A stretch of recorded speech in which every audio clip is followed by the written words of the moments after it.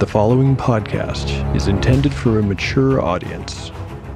Listener discretion is advised.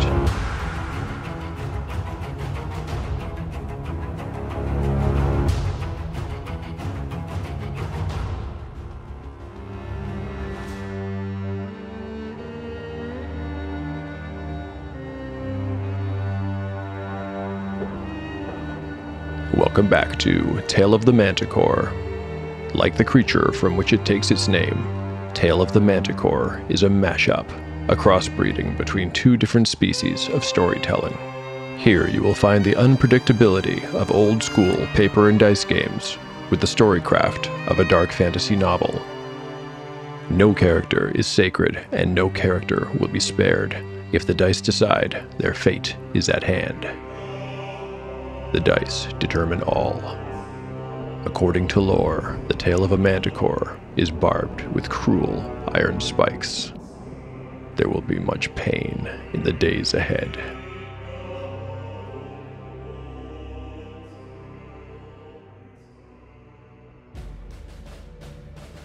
Last time, on Tale of the Manticore, Chapter 44 was a level-up episode for Harl, who achieved level 4 and got a significant boost to his offensive capabilities. But Harl was not the only character to level up. Sov Merimon also increased in power, reaching level 7. This achievement gave the Dark Cleric access to 5th level spells, the highest detailed in the Expert Rulebook. After the level ups, the story continued with the party covering the last few miles on their return to Thangar. Harl shared some lore about Blacknail's vault and what they might find within. Of special significance to the story was Blacknail's son, Grithwhip, who was believed to have been a master artificer. The dwarf was said to have gone against his father's wishes to lock the tooth of Neranuminax away and prevent anyone from ever using it. Instead, Grithwhip used the tooth to create a powerful artifact. At least, that's what the stories say.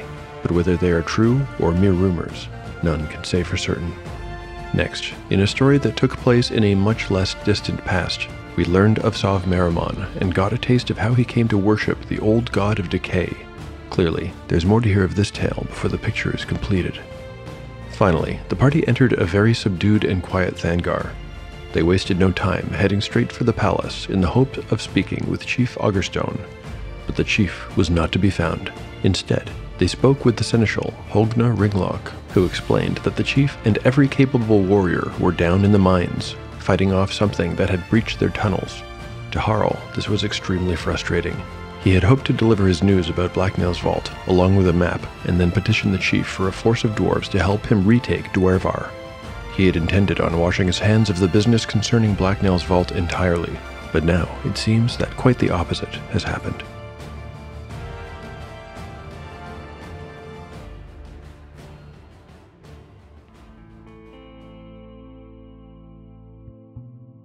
Chapter 45, Part 1. Day 56. Morning. Party status. Harl, 26 of 26 hit points. Gyrios, 27 of 27. Eridine, 14 of 14. Umura, 18 of 18. Spells available. Umura has memorized Shield, Charm Person, Levitate, and Knock. Gyrios has prayed for Cure Light Wounds ×2 and Bless. Intention or no, don't you see? It must be you. You must go to Blacknail's vault. There is, simply, no one else. Ringlock's words echoed in Harl's mind. It was early morning, and the dwarf was sitting alone at a table in the Dead Troll Tavern. He was nursing a cup of beer while awaiting the arrival of 2 scouts Ringlock had promised to provide for the trip ahead. In addition to the beer, Harl had ordered a breakfast of greasy sausages and small potatoes. The food, untouched, had gone cold, and Harl pushed it about on his plate with his fork. He was in a foul mood. Everything that had occurred since his meeting with Ringlock the night before had only made things worse. They had spent the night at the Three Candles Inn, where the proprietor had teased them, suggesting that if they intended to pay for unused rooms again, he wouldn't bother changing the sheets. He had smiled an ugly grin, displaying a mouthful of stinking, rotten teeth, and only by tremendous force of will had Harl refrained from punching out his lights.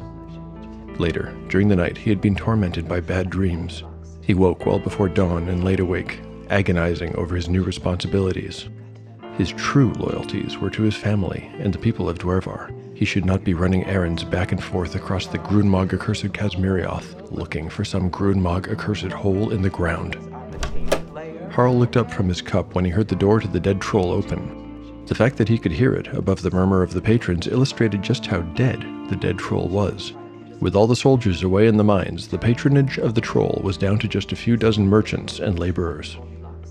Bright morning light filled the doorframe and silhouetted two shapes, one tall and slim, the other short and squat.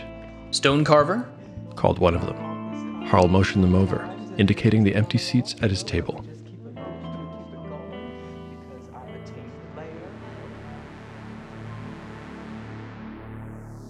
The previous night, Seneschal Ringlock promised to send Harl a pair of scouts, and to equip his party for the imminent expedition to the Eye in the Fire at the base of the Cloud Spur, some 7 days' journey from Thangar. But Ringlock did not have the best people to choose from. Anyone of silver or gold rank was already down in the mines, alongside Chief Augerstone, fighting the monsters that had breached their tunnels. The remaining bronze warriors were few, and they were needed to guard the citadel. Ringlock couldn't spare a single one. Instead, he had improvised. These are the two scouts that Ringlock has secured to lead the party to their destination. The first is an associate of Ringlock's son. Bayun Rumblebell is not really a scout. He is an archiver, historian, teacher, and what the dwarves call an artificer. In the dwarven culture, artificers are to magic users as solemns are to clerics. They're similar, but not identical. I've drawn up the Artificer as a new character class, since this particular kind of dwarf is about to figure more and more prominently in the story. The full write-up will be available on the blog shortly after the release of this episode. Rumblebell is at the 3rd level of his class. Artificers only get a d6 hit points per level, so this NPC will have... I rolled an 11. That's more than the min out of 9, so 11 hit points it will be. Accompanying Rumblebell is a tall man with long dark hair caught up in a ponytail, and very distinct dark blue eyes. This eye color marks him as a Sachori, a man from the nearby city-state of Sachoros. His name is Raydell Clearbrook. Although basic D&D doesn't have a ranger class, this is really the most appropriate name for what Raydell does for a living. Contrary to Rumblebell, who has spent the majority of his life inside the mountain studying books and maps, Raydell has spent most of his life in the outdoors, studying the living map of the landscape. He's a survivalist, a hunter, and a fighter. He is also 3rd level, but he gets a fighter's hit dice and therefore has a total of 16 hit points rolled on 3d8. While Rumblebell wears simple traveling clothes of cloth, Raydell is dressed in a very well-worn suit of studded leather. The Artificer's AC is a rock-bottom 9, while the Ranger, who enjoys a small dexterity bonus, has an AC of 5.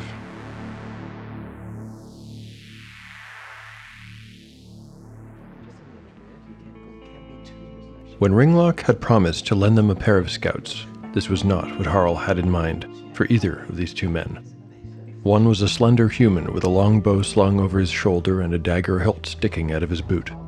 The other was a silver-bearded dwarf, his fat belly strained against his belt, which was fastened practically end to tip by the final belt hole and seemed about to burst. Harl slid his untouched breakfast toward them when they approached his table. "Eat if you're hungry." The rotund dwarf eyed the food briefly and licked his lips, but then bowed low at the waist and introduced himself. "I am Bayun Rumblebell," he said. "This is the Ranger, Clearbrook." "Call me Raydell," said the dark-eyed man, performing a quick, stiff bow. "Well met to both of you, though I must say, you are not who I expected to see come through that door." "As to that," explained Rumblebell, "most of Thangar's warriors are currently indisposed. It shall be our honor to serve you, in their stead." Harl squinted doubtfully at Rumblebell. "Are you sure you're up to this?" snorted the other dwarf. "My spine is still straight. More or less. I can keep up. Besides, without someone who has studied the maps, you'd be walking in circles, young Chief Stonecarver." Harl winced at the word. Then he pushed back his chair, got up, and made his way towards the kitchen, saying, Very well. Best not to waste time. Let us be off at once. The sooner we can be done with this business, the better. When he reached the kitchen door, Harl knocked twice and waited. Presently, there were not enough customers to warrant any serving staff, and so the whole tavern was being run by Garrett Magger's ugly wife. After a moment, she appeared at the doorway holding a wooden box. When Harl asked if he might settle his bill, she shook her head and explained that the seneschal had covered not only the cost of his breakfast, but that of the package in her hands as well. She opened it for his inspection, but she needn't have. The smell told him what was inside before he had even laid eyes on them. Mine rations. Mine rations were hard pellets of rendered lard that kept reasonably well, and although they tasted foul, a single one could sustain a dwarf for a day underground. Harl accepted the box with a dispirited word of thanks. Thank you. Rumblebell offered to carry it and declared that he had all the other necessary supplies at the ready. Harl sighed heavily, handed the box to the other dwarf, and led the two retainers out of the tavern to meet with the others.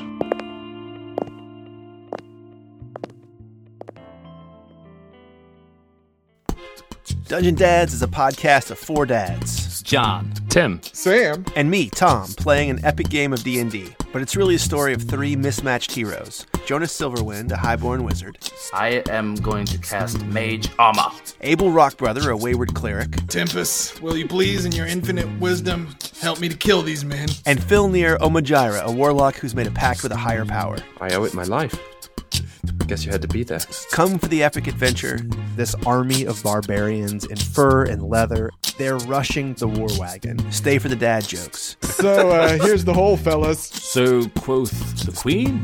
And 80s references. People are people, so why should it be that you two should get along so awfully?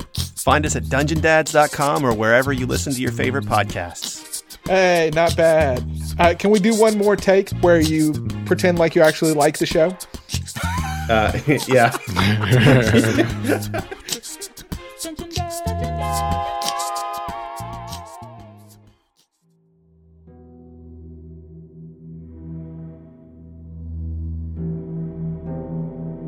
Dramatis Personae, Sav Merrimon, 20 years ago. Winter in Koth was both bitter and beautiful. Its deciduous forests became skeletal armies clad in crystalline armor. Its lakes resolved into frosted blue jewels. The hill atop which the Merrimon estate was built provided a commanding view of the surrounding area, and, as a boy, young Sav would spend hours on the terrace simply gazing out over it. He was not often to be found there any longer. Sav had changed over the past year. Always a quiet boy, he had become almost silent as a man. He preferred to be alone and moved about the manor grounds like a ghost. Ostensibly, he spent the best part of each day alone in his room, reading selections from his well-stocked library. In truth, none of his books interested him anymore. Now there was only one book he wished to read. The book. Sav learned how to wait and listen for his grandfather's footsteps. Over time, he came to know the sound of each individual footfall and the step upon which they sounded. He became an expert at moving around unnoticed. Shadow-like, he would slip into the second-floor study mere minutes after his grandfather departed. In moments, the book would be in his hands, and he would let himself fall into its pages. The book was more than an instructional text. Interleaved between the descriptions of rituals and details of how to perform them correctly was a serial narrative. The story centered on a young knight named Sir Voss Lacaria, the Moth's Wing Paladin. Sir Voss was strong and wise, but ultimately alone in his righteous quest. Sav felt profoundly connected to this character. The story of the Moth's Wing Paladin resonated somehow with his soul. Eventually, Sav came to fantasize that he was the Moth's Wing Paladin. He felt every emotion, every high and low, as Sir Voss progressed through his quest, or stumbled in his efforts. One day, in the dead of winter, as a snow squall blew and raged outside the estate's stone walls, Sav stole up to the second-floor study, as was his habit. In a trice, he had the key from the hiding place atop the lintel and fitted into the lock of the chest. By now, he was an expert and made barely a whisper as he opened the chest and removed both the tome and the double-headed implement, which he always kept on his lap as he read. The story was so real, Sov could almost hear the huff and whinny of the night's dark steed as he traveled along the dusty roads. Sov was so engrossed in the story of the Moth's Wing Paladin that he did not hear his grandfather approach until it was too late. I knew it. I have known for weeks, faithless child. You are no kin of mine. Moriel Merrimon was not a young man anymore, but he had been a champion once upon a time, and an aura of power still clung to him. He balled his right hand into a fist. There was something else, a look in his eyes. Fury? Desperation? Perhaps both. Or perhaps it was madness. You will put that back where you found it. Now. To Moriel's surprise, Sov calmly looked up from the book and said, No. This book is yours no longer. Sov was not the only one to have become obsessed with the book. Upon his grandson's refusal, Moriel became overcome with rage. He lunged at the young man. Sov sprang to his feet. He was quick enough to catch the implement midair before it fell to the floor, but he was not able to pull the book out of his grandfather's reach in time. Moriel's bony hand darted out, and his fingers closed over one half of the book. Sov retained the other half, and a tug of war began. Let's go. It's mine! With the tearing sound, the spine sundered, and the two men were thrown in opposite directions as the book was torn in half. As the blizzard raged outside the manor walls, so now a blizzard of pages filled the study. Amid the cascade of paper, Sov and Moriel regained their feet and slammed back into each other with a strength and force that should not have been possible for either of them. But the wrestling match did not last long. Sov was younger, faster, and more importantly, he still held the implement in his left hand.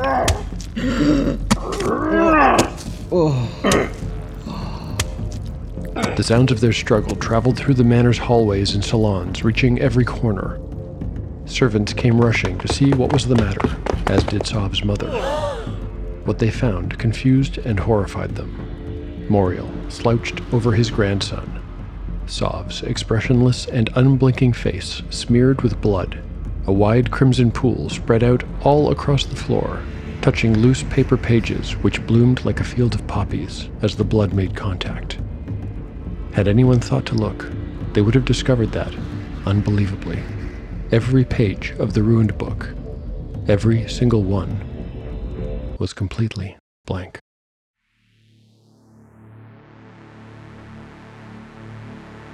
I don't think it would be particularly interesting to roleplay and dramatize the morning hours of Day 56. During this time, the entire expedition party assembles and meets with their guides. Raydell is introduced as a Satori ranger who will serve the party as a forward scout. Rumblebell is an expert historian and artificer who has studied maps and can provide a wealth of knowledge about the area that they'll be passing through. He also knows a good deal more about the Blacknell family than any other present. As long as both of these guides are alive, the party will be able to travel very quickly.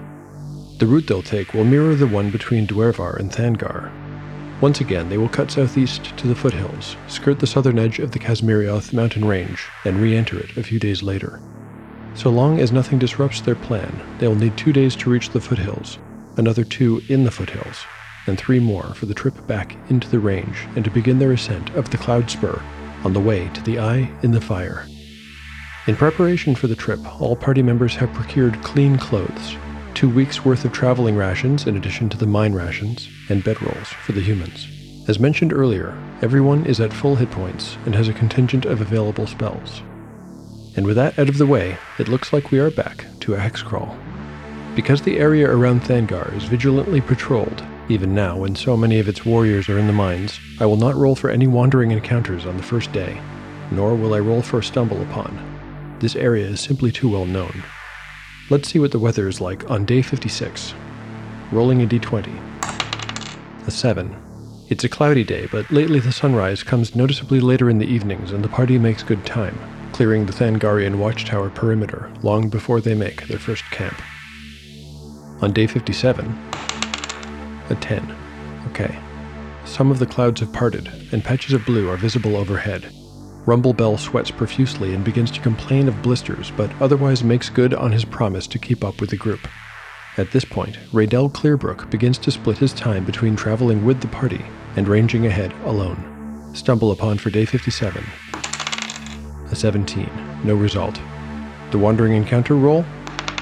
A 3. Just before sunrise on day 57, Raydell returns to the party and informs them that if they push on a little further, they will clear the mountain range before twilight turns into night.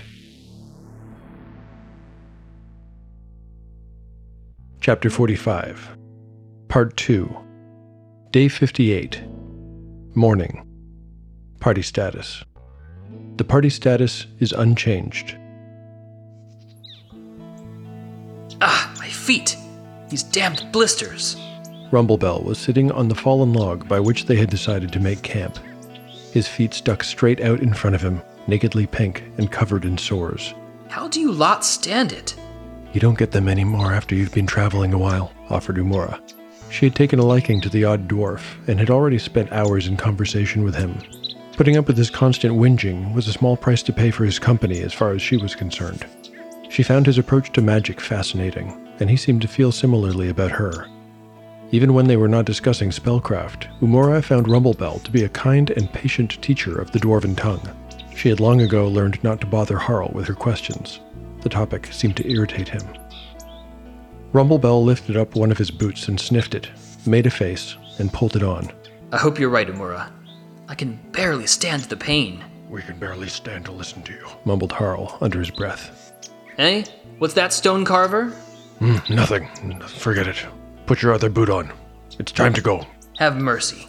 Just one more hour. Could we not tarry just one more hour? Put on your other boot, or I'll put it on for you. Rumblebell made a show of suffering, wincing as he followed Harl's instructions. What do you say, Sachori? 2 days in the foothills? The Sachori ranger squinted off into the distance, did a quick mental calculation, and replied, 2 days will see us to the best place to re-enter the range, if your maps are correct. They're correct. Worry not on that account. All right, now, where did I put my pack? Ah, there it is. Ready to go.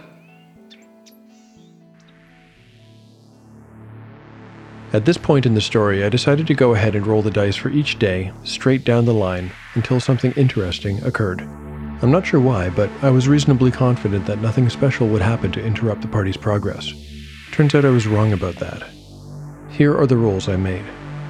For day 58, a 10, a 14, and a 4, for weather, stumble upon, and wandering encounter checks respectively.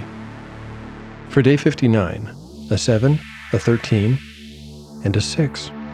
After seeing that number 6 on the die, I had to stop and update my Foothills Wandering Encounter table to adjust it for mid-level characters.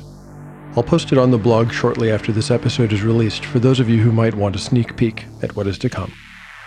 This new table calls for a d12. Here's the roll. A 1. Okay, I need to make a few more rolls for surprise and whatnot to really flesh out this encounter, but I'll do those off mic. For now, let's get back to the adventure.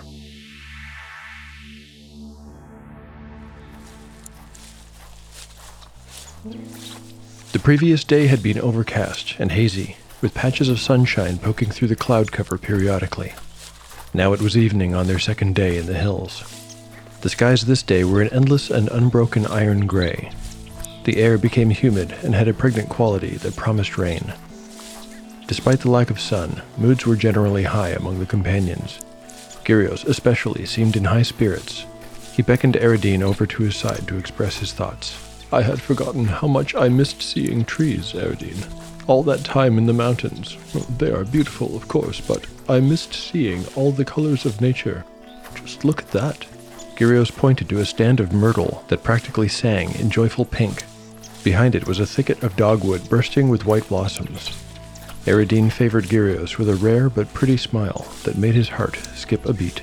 She nodded enthusiastically. Nature, as though in an effort to impress them further, sent a pair of iridescent butterflies across their path. The insects winged by, spiraling in a double helix. All around, birdsong seemed to grow sweeter, and the companions spent the rest of the day mostly in contented silence. admiring the gallery of marvels that the landscape provided. Eventually, the clouds drifted off, and the promise of rain left with them. In the late evening, a soft magenta sunset was the finale to a day full of nature's artistry. "It will be the solstice soon," remarked the cleric. Eridine wasn't sure what that meant to Gyrios, but she knew that it was the longest day of the year. In reply to her questioning face, Gyrios explained, "It is considered the holiest day of the year by we who follow Mazagar."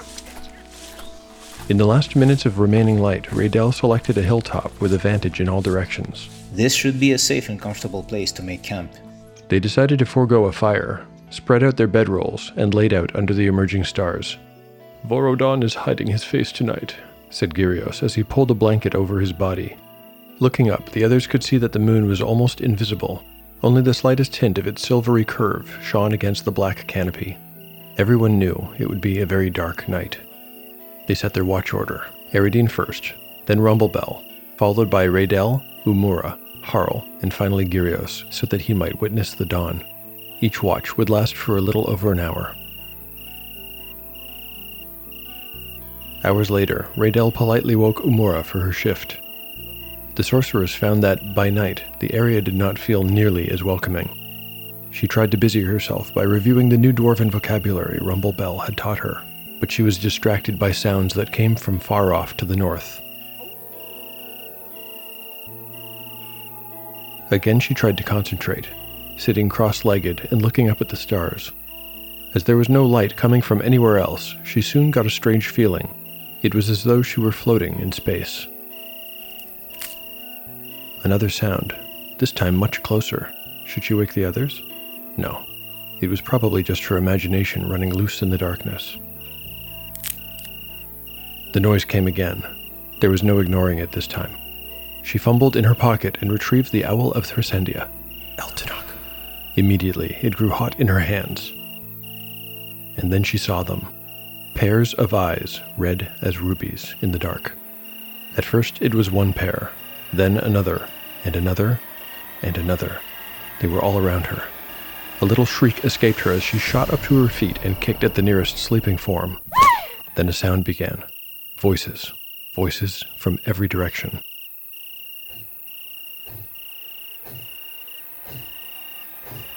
The others were just rousing from sleep when there was a whistling sound, and a spear planted itself in the earth at Umura's feet. Thank you for listening to Tale of the Manticore. If you like what you've heard and want to support the show, there are a few ways you can do so. One of the best ways to help is to rate or review the show.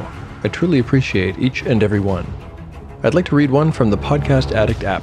This one was posted by The Stump. The Stump writes, "Glad that I found this pod. The story is exquisite in its simplicity, not overdone or overacted. The characters feel real, with their own motivations that are not forced. The tension is thick, and the threats feel genuine as the dice hold their fate. A in delivery and execution. Cheers." Cheers right back, The Stump. So glad to hear that you're enjoying the show, and thank you so much for taking the time to post the review. This episode has a larger than usual cast, and I'd like to thank them too.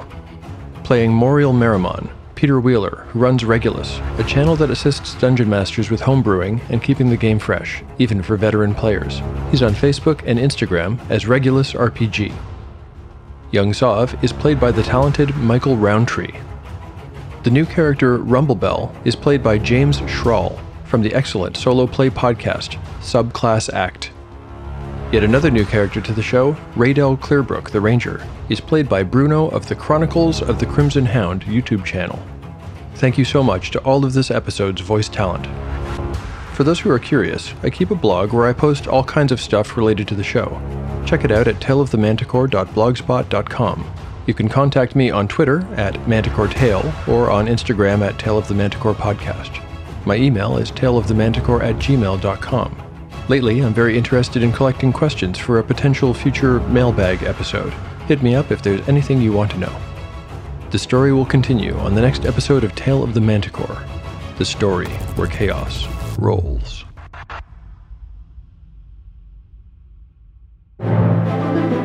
Have you ever dreamt of being a superhero? Legends: A Superhero Story is a new actual play podcast using the Legends superhero role-playing game system, available on all podcast platforms. This exciting new superhero tabletop RPG follows our Game Master Jack and our fledgling heroes played by Chad, Emily, Amanda, and Daniel as they work their way through their origin story and beyond. Listen in as they discover their powers and abilities. Let's hope they learn to work together as a team in time to save the world and truly become legends. Legends: A Superhero Story is available on all podcast platforms. For more information, follow us on social media at The Legends Cast or visit our website, www.matchplaygames.ca/The Legends Cast.